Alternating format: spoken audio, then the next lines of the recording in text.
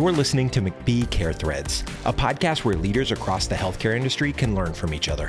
We'll discuss stories and explore strategies to help providers deliver value-based care and hear your peers share their best practices for success. Let's get into the show.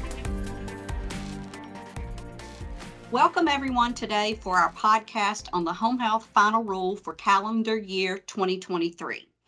On our panel today is Jeff Aronson, Senior Director of Consulting here at McBee, and Lisa Selman-Holman, VP of Quality and Education, also here at McBee. I am Karen Tibbs, Director of Quality, also at McBee. Let's jump right in. So the final rule was released October the 31st. I'm going to start with you, Jeff. The behavior adjustment was cut in half, but it still didn't meet or lessen concerns for payment in 2023. Would you talk a little bit about that? Thanks, Karen. And I think that's right. So I would categorize the rule as perfectly fitting of coming out on Halloween. It's a rule in disguise. In some ways, you can look at it and see that it's positive, right? We have a 0.7% increase in payments or $125 million increase in payments. Or you can look at the other side of the rule, which is probably more impactful, that CMS actually increased the behavioral adjustment from 7.69% to 7.85%. What they did this year, though, is they gave a tiny bit of a reprieve and said, we're only going to apply half of that, or 3.925%, to the rule for 2023, with the rest coming in future years, including the 7.85% behavioral adjustment, or budget neutrality adjustment, as they call it. So in some ways, there's some good points in the rule, but overall, CMS really doubled down on their logic, their flawed logic that there's been overpayments in the system and that they need to make permanent changes to reduce the amount of payments going to home health. So, from that respect, I think there's a lot of negativity out there. There's still a lot of work that needs to be done from an advocacy standpoint to make sure that the administration, Congress are aware that no cut to home health is a good idea. And being flat this year is only a slight bit of a reprieve for what's coming in the future.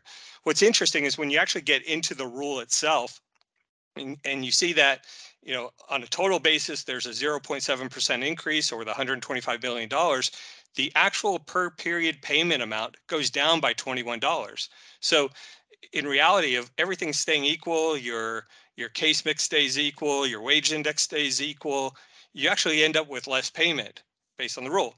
The way that they get to an increase is through a lot of just slight changes within the rule, through outlier adjustments or looper rates decreasing, adding some more full period payments into the model. That's where overall it increases. But the fact of the matter is, many providers, if not most providers, are still going to have a negative impact from the rule. So I think there are still a lot of challenges that we have within the industry in communicating to the administration, to CMS, to Congress, and to others that there's a lot of work that still needs to be done to improve the payment landscape within home health. So other than advocacy, what strategies can agencies implement to remain financially viable in 2023? So I think a couple of things. So when you look back on how PDGM was first created, and I actually think it's a really good model if you work it the right way. And what I mean by that is the model was built on reimbursing providers for the resources needed to take care of patients with certain characteristics. If you have an imbalance of how you score patients or how you provide resources to those patients, you get this imbalance that causes you to be, in a difficult financial situation. If you're challenged with providing too many resources to patients that frankly don't need it based on their characteristics, then that overutilization is going to cause you some significant difficulties. Conversely, if you have a deficiency in how you score your patients, your OASIS education, your intake and comorbidity recording process, to where you're not scoring the patients correctly to their acuity, then you're not going to get reimbursed for the patient, for the resources that you're providing to that patient. So, I think providers need to look at that really closely and make sure that your education and your OASIS review process is as perfectly tuned as possible, so you're getting those patient characteristics correct. And then on the other hand, that your utilization, your visit utilization, the number of periods you're getting are matching those patients' characteristics, that you're providing the right resources to the right patients at the right time in order to uh, remain financially viable under PDGM. So I think those are the keys.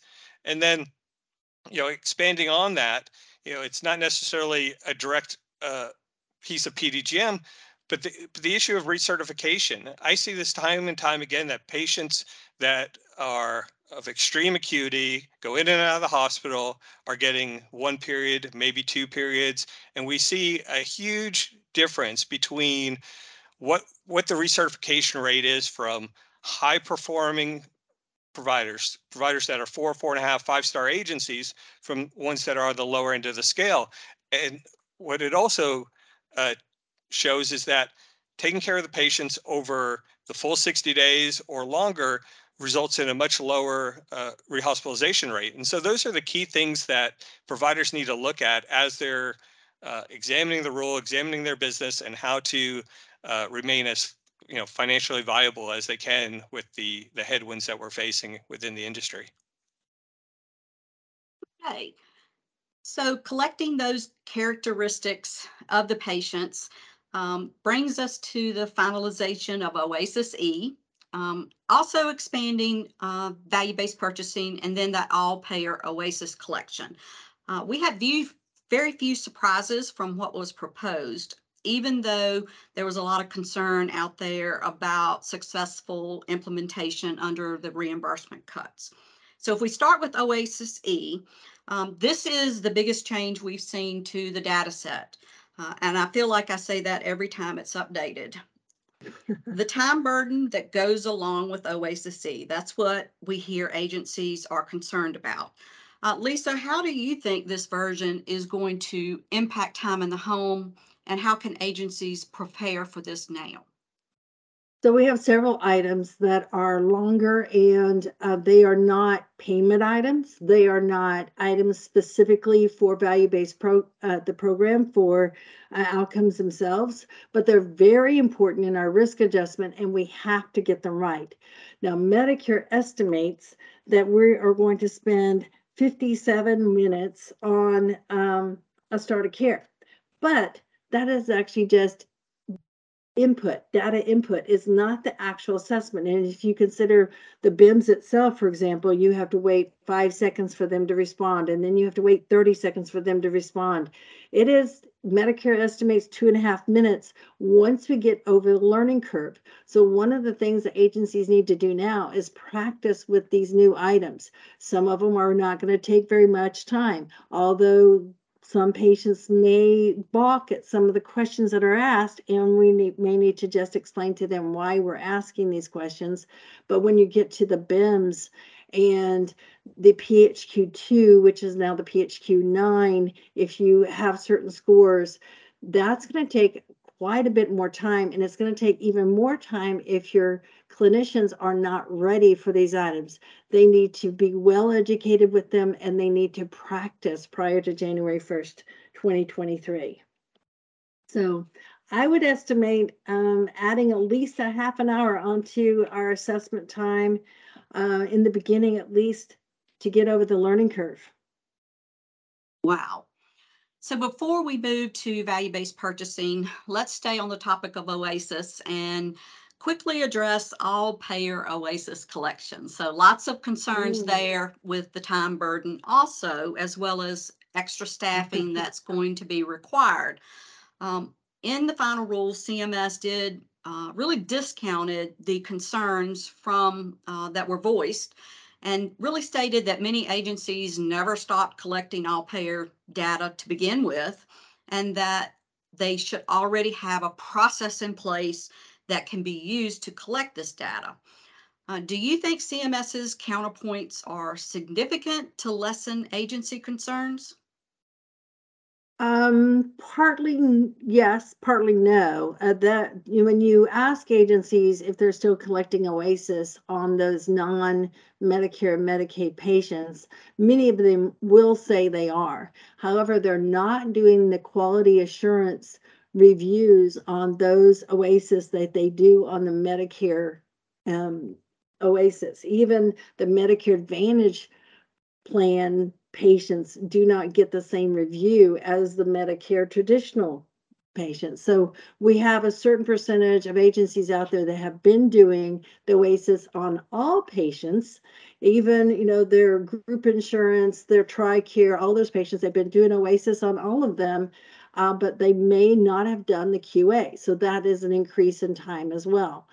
For those agencies that have not been doing the OASIS on those other patients, then that's quite an increase. Medicare estimates a 30% increase in the number of OASIS assessments to get all the OASIS data collection in place for all these people. So that is quite a big difference. Now, when you look at separating it out, and Medicare talked about separating it out and how much time they're using to separate those patients out. For the most part, that's done by your EMR, so that when you answer a 1, 2, 3, or 4 on MU 150, it knows that it needs to prepare that OASIS data for transmission to the iKeys.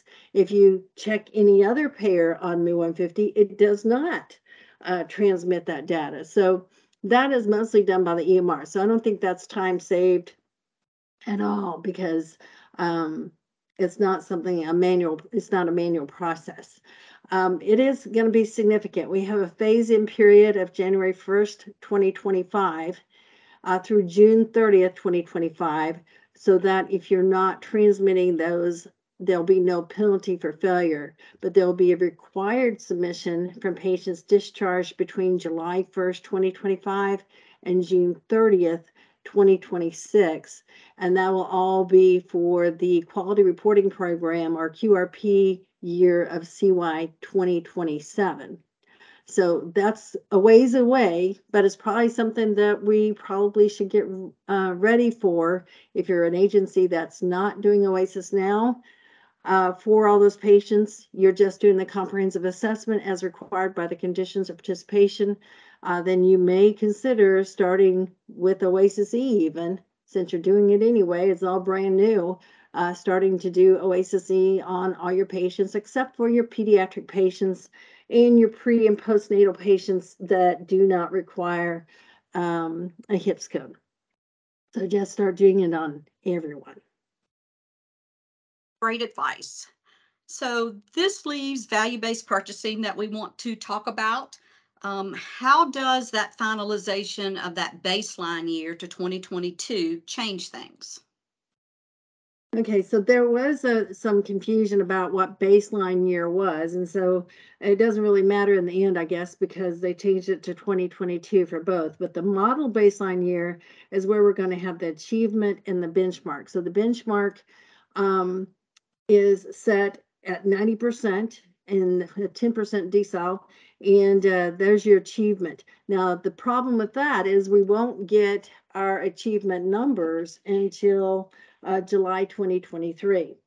And so what we'll have to begin with, and Medicare's already issued a report on November 7th that you can obtain in your iKeys, is the baseline year data. And that is your own baseline data for your agency. So you can see where you are, what percentile you are in, and then what the different levels are. They give you all the data for your cohort.